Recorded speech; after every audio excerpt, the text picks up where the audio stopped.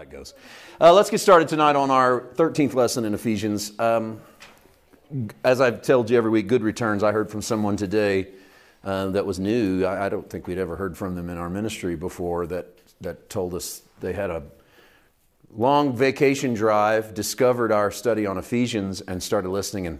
And then 9 hours later, they were through the first 9 episodes and said, I come back to my church and decided we got to teach Ephesians. And so that's pretty cool.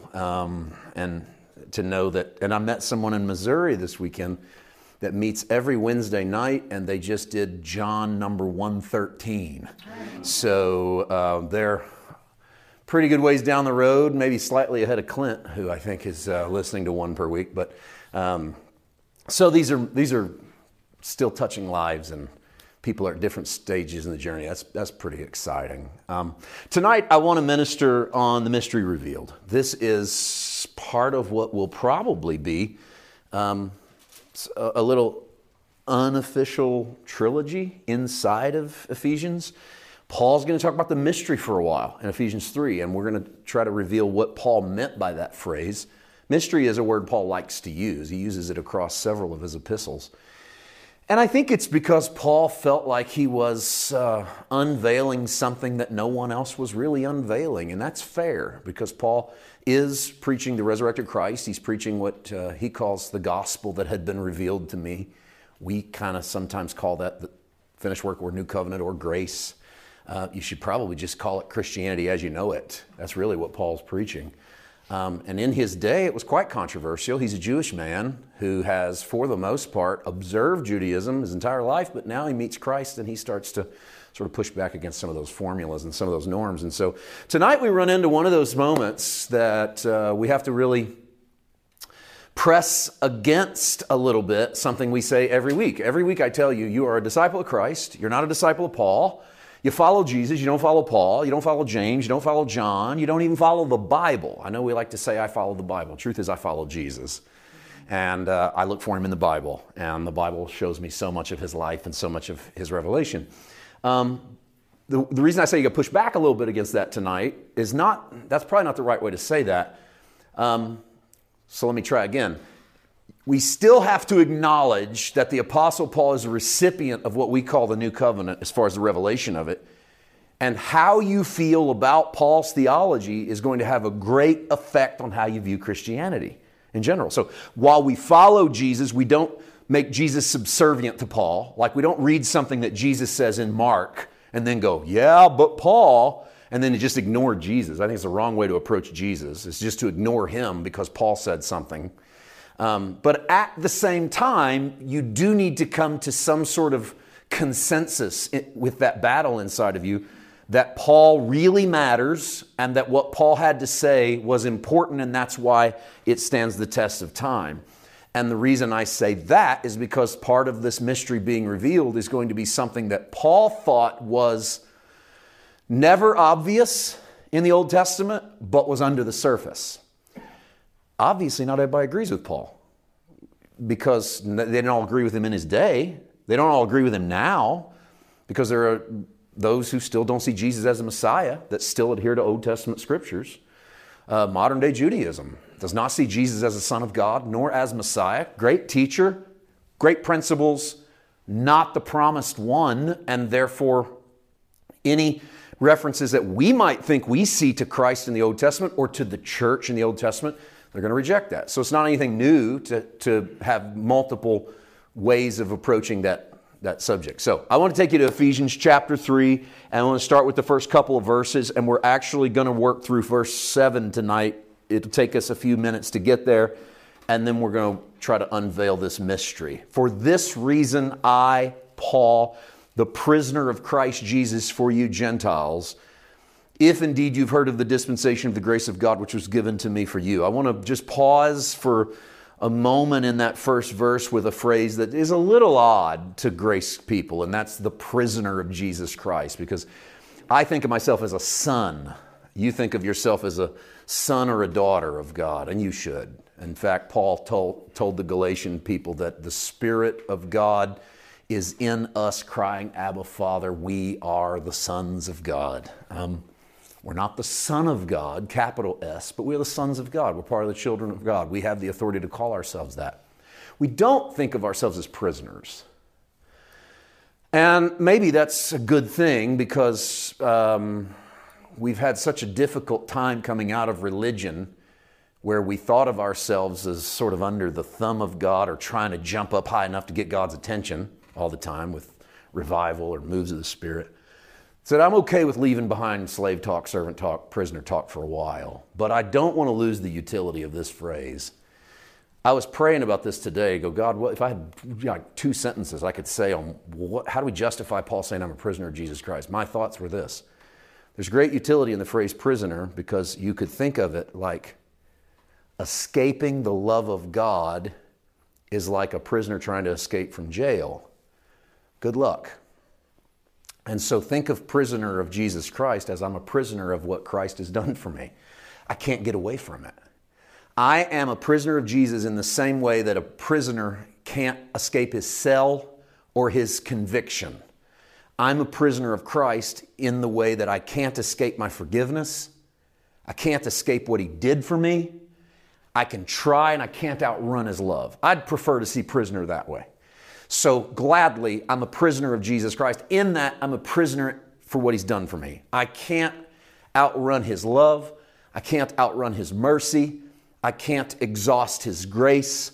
That's part of that mystery. So think about that, the utility of that. If indeed you have heard of the dispensation of the grace of God, which was given to me for you. Let's work on dispensation for a moment. I want to tell you what it is, and I'm going to knock a couple of sacred cows over in regards to this word. It's the Greek word oikonomia. Oikonomia, literally the management of a household or the manager of household affairs, and thus in the way the New Testament uses it, it would be the management or the administration of someone else's property. AKA the phrase stewardship might work a little bit better than the phrase dispensation. And just to show you that in another passage, exact same Greek word, and this stuff frustrates me to no end as a Bible student, is whenever you have a Greek word that gets translated into the English in one verse, and then you have the same Greek word in another verse that gets translated into a totally different word in the English. And because we're thinking in English and not Greek, we read that word and we create a whole different thing than what that word should mean. And it could have been solved by just saying the same thing twice. My biggest pet peeve of that is John 14. In my Father's house are many mansions. If it were not so, I would have told you. And then that's a big old house on a hill with a picket fence and 3-car garage and 7 bedrooms. And then later in the chapter, same word, they translate it abode, which is fine. But if they had translated it the second time as mansions, the second time sounds something like this. You love him, he loves you, we make our mansion inside of you. But because we didn't put mansion the second time, we hear, I love him, he loves me, he lives in me. And if mansion would have been what he's in, maybe we could have killed this theology of mansions on the hillside in glory and started a theology of God's happy to be at home inside of me. Well, that would have been that would have helped. That would have helped a long time ago. Okay, so pet peeve, Greek word, translated to English. We just decided to change the word because, I don't know, maybe we didn't like it there. Well, let's try it elsewhere. 1 Corinthians 9, 16, 17. Paul says this, same guy. He's using the same Greek word, by the way. It's us that changes it up. If I preach the gospel, I have nothing to boast of, for necessity is laid upon me. Yes, woe is me if I don't preach the gospel. Paul's like, I gotta do this. I have a job to do. This isn't just something I'm doing as a hobby. If I do this willingly, there's a reward. But if it's against my will, I have been entrusted with a stewardship. Or if you used the English word from Ephesians, I've been entrusted with a dispensation. And it's possible that there are English translations that translate those two words the same way. It makes sense here. If I do this willingly, I have a reward. If it's against my will, there's days I don't want to. That's a good admission, right? Otherwise, I think you're lying. I mean, no matter what it is you do for the Lord, there's days you go, I don't know. I don't know if I want to do this. Paul goes, that's okay. On those days, what I remind myself is I've been entrusted with a stewardship. I've been put over someone else's property. So I have to take care of this place. It's not my place. They're paying me to take care of this place. If I don't take care of this place, I'm not doing my job. I don't have to love it every day, but I do it. So stewardship then is the word that Paul uses. And so when Paul says a dispensation of grace has been given to me, what Paul actually says is a stewardship of grace has been given to me. I am steward over this message. Even if I didn't want to preach it, I have to preach it because I'm a steward over something that doesn't belong to me. I'm not preaching my message, I'm preaching his message. Now you say, what is the big deal about this stewardship dispensation business? Okay, well, let me knock down this little sacred cow. When I came up learning the Bible, one of the sort of biblical tricks, one of the little tricks you could use to learn the epochs of the Bible was called dispensational theology. And part of dispensational theology was dispensationalism. Dispensationalism was a teaching in which God moves in different ways in different dispensations of God's will. So there are times when it's God's dispensation. We would call it the dispensation of conscience, we would say. That's way back pre-Mosaic law. People just lived by their conscience. They weren't doing a very good job. So then God gives the law, and we enter the dispensation of law. And that is all the way up till Jesus' death on the cross when we enter the dispensation of grace. And dispensation of grace is where God chooses to move upon the earth with grace. And in all of these dispensations, it was a way to sort of categorize why God seemed different throughout the Bible. So it was easier for us to come up with a theory as to why God doesn't seem the same in Judges as he does in 2 Kings, as he does in Jeremiah, as he does in John. It's easier to come up with a theory of dispensations than it is for us to assume that maybe people were getting God wrong until Jesus. So we couldn't live with maybe people were getting God wrong until Jesus, so we just need to understand that God changed the way he dealt with people across time, and we would say we are in the dispensation of grace. Also, by the way, that was a way that we could explain Revelation. Because we could say that early in Revelation, the dispensation of grace ends. And so whenever you could look at Jesus in Revelation and imagine that he comes in with a sword and he destroys most of the earth, you could say, how is that Jesus compatible with that Jesus? And we go, well, that Jesus was preaching in the dispensation of law. You're serving Jesus in the dispensation of grace, but the time is going to come when it's the end of the dispensation of grace and the introduction of the dispensation of the kingdom. Confused yet? And so what happens then is that we break God's actions down into squares of time. Some of them are really short on the calendar of human history. Some of them are long. Some of them are indefinite, like the dispensation of grace, indefinite. Like how long is that going to last? Don't know. We'll know when Jesus comes back. That's what we would say. We'll know how long it'll be when Jesus comes back. And we got that from one phrase by Paul. The dispensation of grace that has been given to me. We went, dispensation of grace sounds like an era, an epoch of grace. Never in the Greek does that word mean period of time. That word means stewardship of somebody else's property. So when Paul goes, there's been a dispensation of grace given to me, what Paul says is, I have a stewardship, I have a job to do. It's deliver grace that's not mine. I don't own this message. I'm simply a carrier of this message. It's been, I like to think of the word dispensed better than dispensation, because that's like the root of dispensation. So if I dispense something to you, then I have handed it out to you. A dispensation should be a dispensing of, not a period of time. Now that we've knocked that down, let's deal with this mystery, this grace as Paul sees it. Go back to Ephesians 3. Oh, and by the way, time out. I know that I skipped about 5,000 streams of dispensational theology right there. And I'll get response from someone who wants to send me YouTube video links from their favorite so-and-so who wrote 4 books on it. And I just don't bother because I'm not going to watch them. I've been down the road of this. I've been there. I've seen it. I've read it. I've owned them. I know I gave you the elementary version. We're not going to spend time going interlayered dispensation. But at the end of the day, by the way, dispensationalism then opens the door for God to deal differently with people across time. legally, which is why dispensational eschatology becomes a problem, because it has God dealing differently with the church than it does with Israel. And I don't know how much Bible you need to know or know before you realize that there's a problem when the Jesus of Calvary and the resurrection suddenly starts having different ways in which he deals with the very people that he was supposed to have no respecter of persons of. And that's one of those underlying formulas in dispensational theology. Okay. Moving on, Ephesians 3:3. Now that by revelation, here's how it happens. Here's how it happened for Paul. And spoiler alert, here's how it's going to happen for you. It's how it did happen for you. By revelation, he made known to me the mystery, as I've briefly written already, by which when you read, you may understand my knowledge in the mystery of Christ. I don't want to stay on that parenthetical too long. It seems to be as if Paul's sort of qualifying the fact that you guys have already been reading about this. If you don't understand it, just pray about it. It's sort of what he's saying. Which in other ages was not made known to the sons of men. It's now been revealed by the Spirit to his holy apostles and to his prophets. All right, let's get busy on mystery revealed.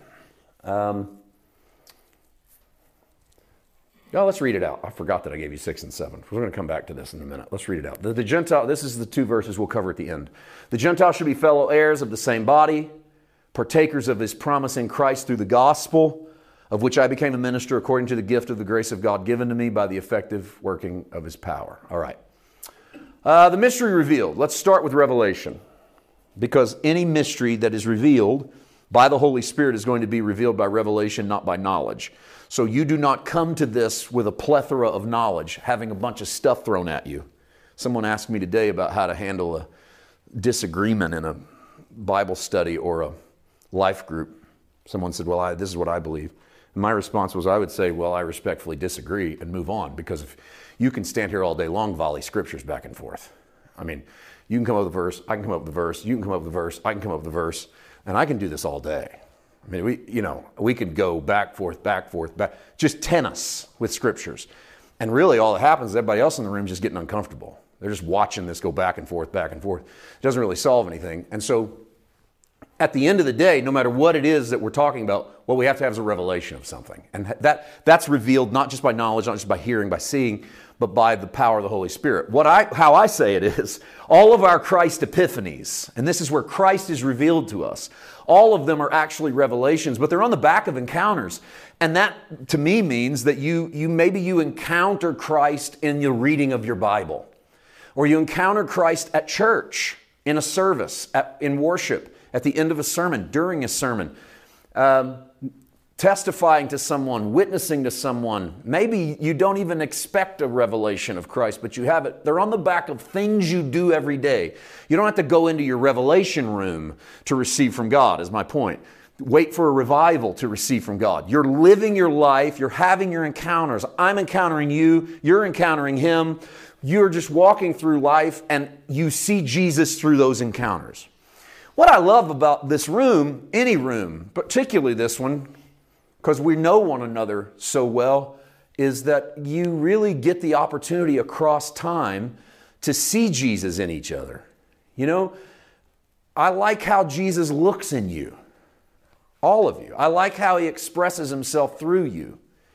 It keeps us from being bland. It keeps us from all being the same flavor. We ought to embrace that kind of diversity in a church, not fight against it. Like, so that we all sound the same, look the same, dress the same, sing the same, preach the same. That's boring.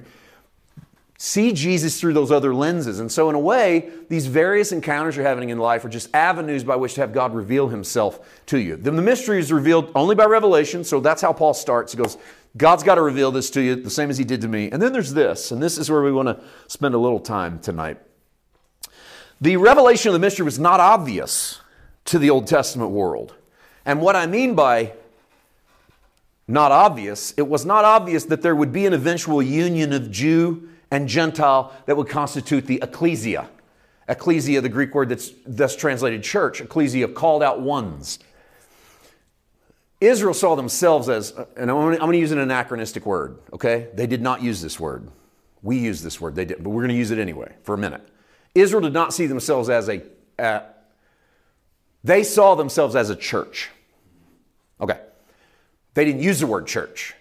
But the Greek word that's translated church was Old Testament congregation or assembly. So remember when Moses comes down from the mountain and he brings the Ten Commandments and the Bible says the assembly of Israel was gathered at the mountain? That, if it were being translated into our language, would be the church was standing at the bottom of the mountain.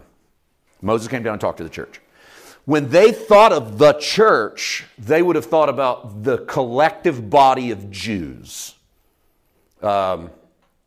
Dispersed around the world, whatever. They would never have envisioned it could be Jews, Assyrians, Philistines, Romans, Greeks. It's not possible.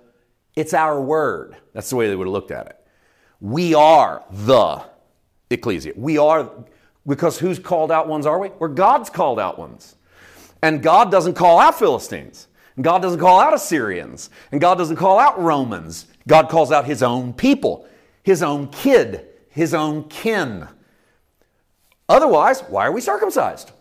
We're trying to think like Old Testament Jewish mindset. Why are we circumcised? What's the point in tracing our lineage to Abraham if anybody gets in? What's the point in being circumcised if it's not for to pass the knowledge of the covenant through the seed of the Father? So all of these things are the ecclesia. So in an Old Testament world, I'm talking Genesis to Malachi plus the Hebrew Scriptures, which, in case you don't know, are more than Genesis to Malachi. That's what we call Old Testament. But the Hebrew Scriptures incorporates an entire corpus, a lot of which we don't even use. But in that entire corpus, there was no evidence that they had a direct knowledge that someday the congregation would include others. And so Paul says the mystery's been revealed by revelation, and the mystery has been revealed not to the prophets before us, he says in Ephesians 3. They didn't see what it is that I'm about to show you. So the union of Jews and Gentiles in the church, there was definite Old Testament silence, but the silence on the matter was relative. The silence was not absolute. And what I mean by that is there's no moment in the Old Testament where they directly said, hey, someday the ecclesia is going to consist of Gentiles. That verse isn't in the Old Testament. But it wasn't absolutely hidden. It's kind of like that thing that hides out in there. Like, for instance, God says to Jonah at Joppa, go to Nineveh. And Jonah doesn't want to go to Nineveh. Now, Jonah has a lot of good physical reasons not to want to go to Nineveh. Nineveh kills people. They stack their skulls up in mountains outside the city, and some archaeologists think they skinned their victims alive and hung them out over furniture and used them as leather. I mean, there's a good reason not to go to Nineveh. And Jonah goes, I don't want to go to Nineveh.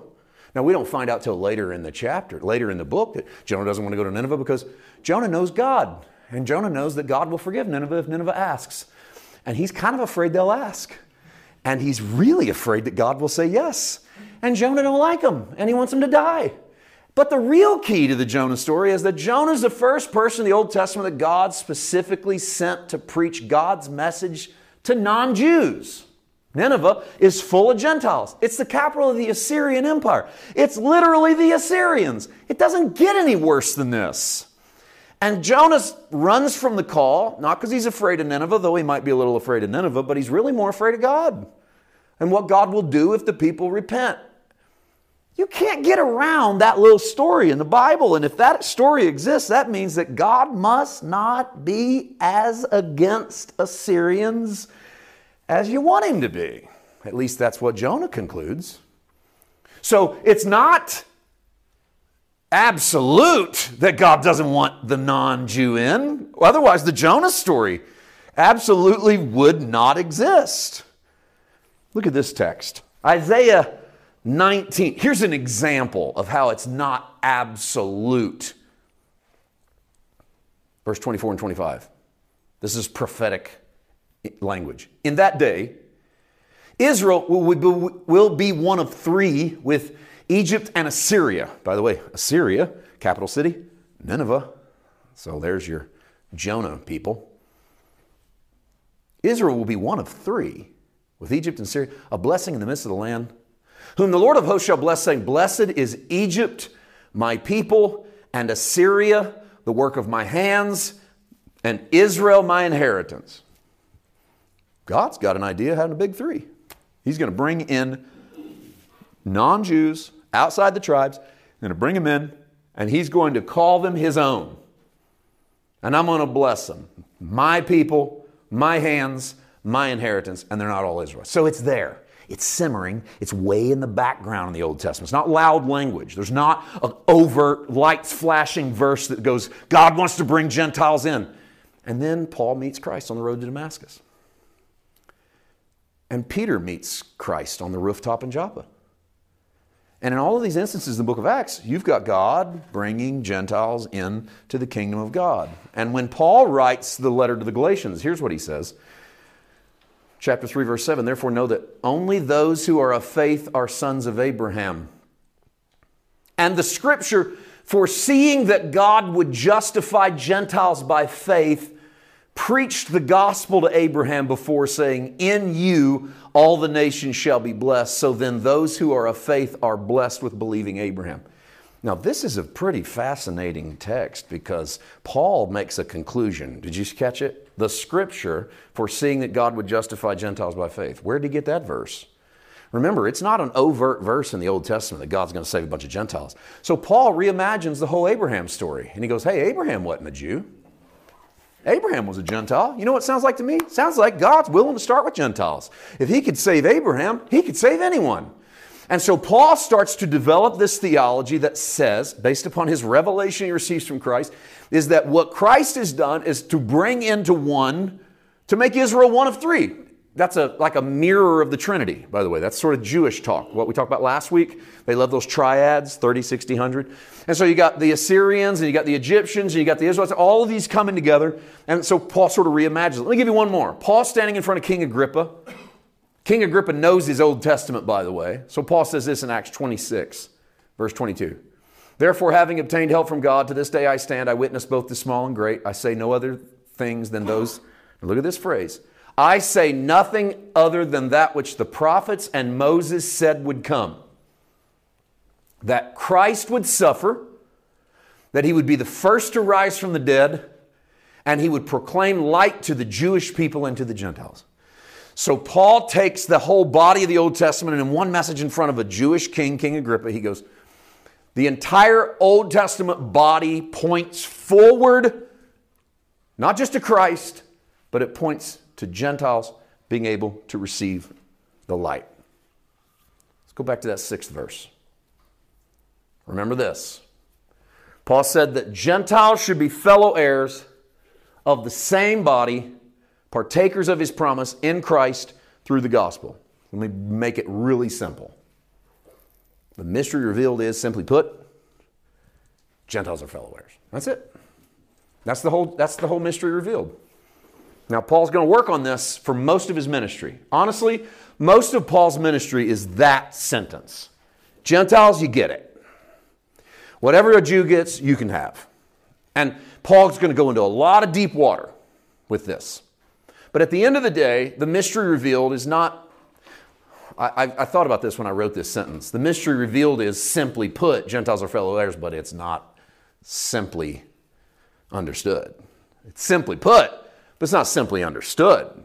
And it was the most controversial thing that Paul had to preach, was to say that, hey, Gentiles get what we get. They get to come in because Christ has come as the fulfillment. Now, you heard me say this, I think it was one of the monthly meetings we did recently.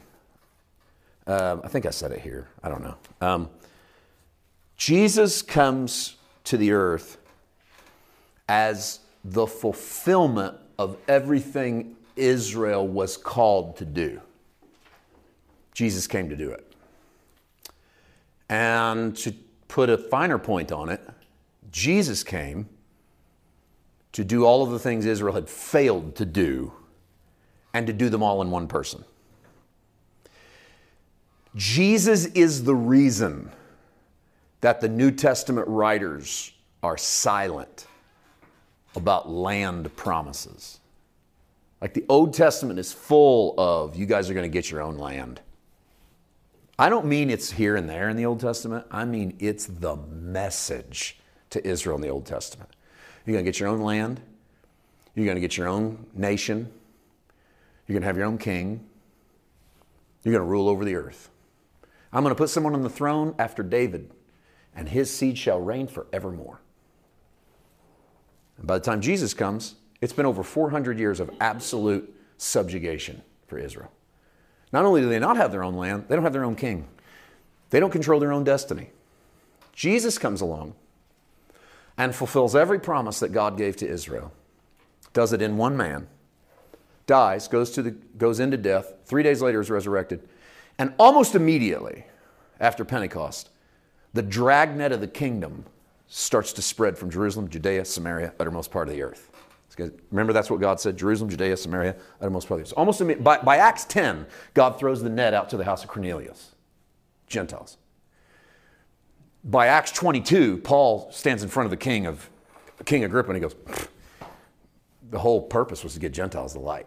And so Paul casts the net even farther. And by the time he writes to the Romans, he goes, I'm a debtor to the barbarian. You know who the barbarians were? Those are the Gauls. The dudes with the long hair and the beards down halfway down their chest that Julius Caesar conquers in Western Europe. Those are called barbarians to the Christians of the New Testament. Paul goes, I'm a debtor of love to the barbarians. That language would never have escaped anyone's lips until Christ. Christ had that kind of effect on Paul to say, in fact, there's an Old Testament verse that says, my servant is far too great to come only for Israel. It's like he's far too much to just be for 12 tribes that are scattered around. So the reason that the New Testament writers don't talk about the promised land is because they had him. Jesus is the promised land. So that if you were a Gaul living in southern Norway in the 2nd century and you came to faith in the resurrected Christ, southern Norway became the promised land. That was the thinking. It's like we're not looking for a piece of geography somewhere. We found the person of Christ who can be king anywhere. And more specifically, can be king over any who. Not what language you speak, what color you are, what wealth you have, who's king over your land. But anyone and everyone can receive him. Paul then says to Timothy, he's King of Kings, Lord of Lords. We love that phrase in worship and we love that phrase on t-shirts, but why did Paul say it? Because what he really is he's the king over all those other kings and the Lord over all those other lords, and he doesn't need to do it in a natural throne in one piece of property like you've always expected him to do it. Everywhere you go, he goes. So if he's Lord over you, he's Lord over that house. If he's Lord over a place, in a marriage, he's Lord over everything that marriage touches, everything that family touches, everything that dollar touches.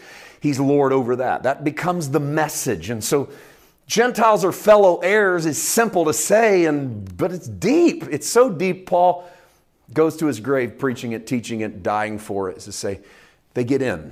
And they don't just get in, they get in God's way. I want to use for you, I copied this directly from a R.C. Sproul ESV Reference Edition Bible. I thought it was so good, I thought, well, I can't say it better, and I'm not going to steal it. So I'll give it to you straight. Although the Old Testament gives occasional glimpses of a unified human race, true, we just gave some glimpses. Only in the light of Christ's sacrifice does God's plan become clear. In one magnificent act, he removed the enmity between himself and humanity, and he took away the divisions that fracture that humanity. We spent some time on that. That's Ephesians chapter 2, verses 14 to 18. He's torn down that wall of separation. He's made in himself one new human, we talked about. Paul had reflected before on the unusual way God included Gentiles among his people. Contrary to the rules of agriculture, the Gentiles were a wild branch grafted into a cultivated tree. I like that phrase, contrary to the rules of agriculture, because you don't graft in a wild branch into a cultivated branch. But Paul either doesn't know that or doesn't care, or he thinks it really helps his illustration. I think that's probably it, where he says to the Romans, he has grafted you in. I thought a good place to land tonight would be that to the Romans. Look at Romans chapter 11. Verse 24, I'm using the ESV here, through 27. If you were cut from what is by nature a wild olive tree, this is Gentiles, and you were grafted contrary to nature, there's contrary to the laws of agriculture, into a cultivated olive tree, how much more will these, the natural branches, Israel, be grafted back into their own olive tree? So Paul's prayer is, look, God isn't finished with any people. And so don't think, Gentiles, just because the gospel has went out to you, that God isn't speaking to Israel, because Paul has a heart for Israel. Lest you're wise in your own sight, I don't want you to be unaware of this mystery. There's Paul's word again. A partial hardening has come upon Israel until the fullness of the Gentiles has come in. And in this way, I love this phrase. And this is why I use the ESV, because they nail this out of the Greek, I think, this conjunction. And in this way, all Israel will be saved. Because a lot of people like to quote Romans and go, Bible says all Israel will be saved. So at the end of the day, God's got to save every Jew. But what Paul is saying is, Gentiles, you've been grafted into a vine. You didn't do anything. Don't brag about it. It's just by faith that you're here. God's not left alone his own people. In this way, all of Israel will be saved. As it's written, the deliverer will come from Zion. He's going to banish ungodliness from Jacob, and this will be my covenant with them when I take away their sins. The fullness of the Gentiles coming in is the way that all Israel will be saved. So Paul expands the definition of Israel to say, all of those who come in to the tree, wild branch or natural, that's Israel. He goes, and in that way, all Israel is saved. Because all that are saved are Israel. All that are saved are the people of God. It's not that God's got some people still out there not saved. Paul goes, the only people he's got are in the tree. All that come in are Israel, so that all that come in are saved. Let's look just a little further down. Paul kind of cleans it up 5 verses later. 32. God has committed them all to disobey. I love this verse. I think I gave you guys this verse like 4 or 5 months ago, and no, it wasn't you. We dealt with this. We didn't deal with this deeply. I think that was somewhere else. And I remember thinking how much I wanted to do an hour on it with you. That's what it was. 32.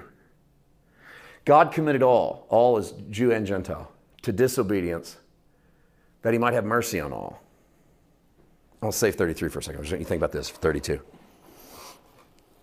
God wants to have mercy on every human, so God confines every human under disobedience. By putting every human into the same boat, he can pour mercy on every human.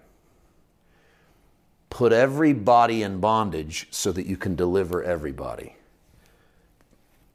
Romans 11:32 is Paul's climax of the book. First chapter, he goes, some of you have broken the law of God that you knew you were breaking it. Some of you just broken the law of the Creator God. You didn't even realize you were breaking it.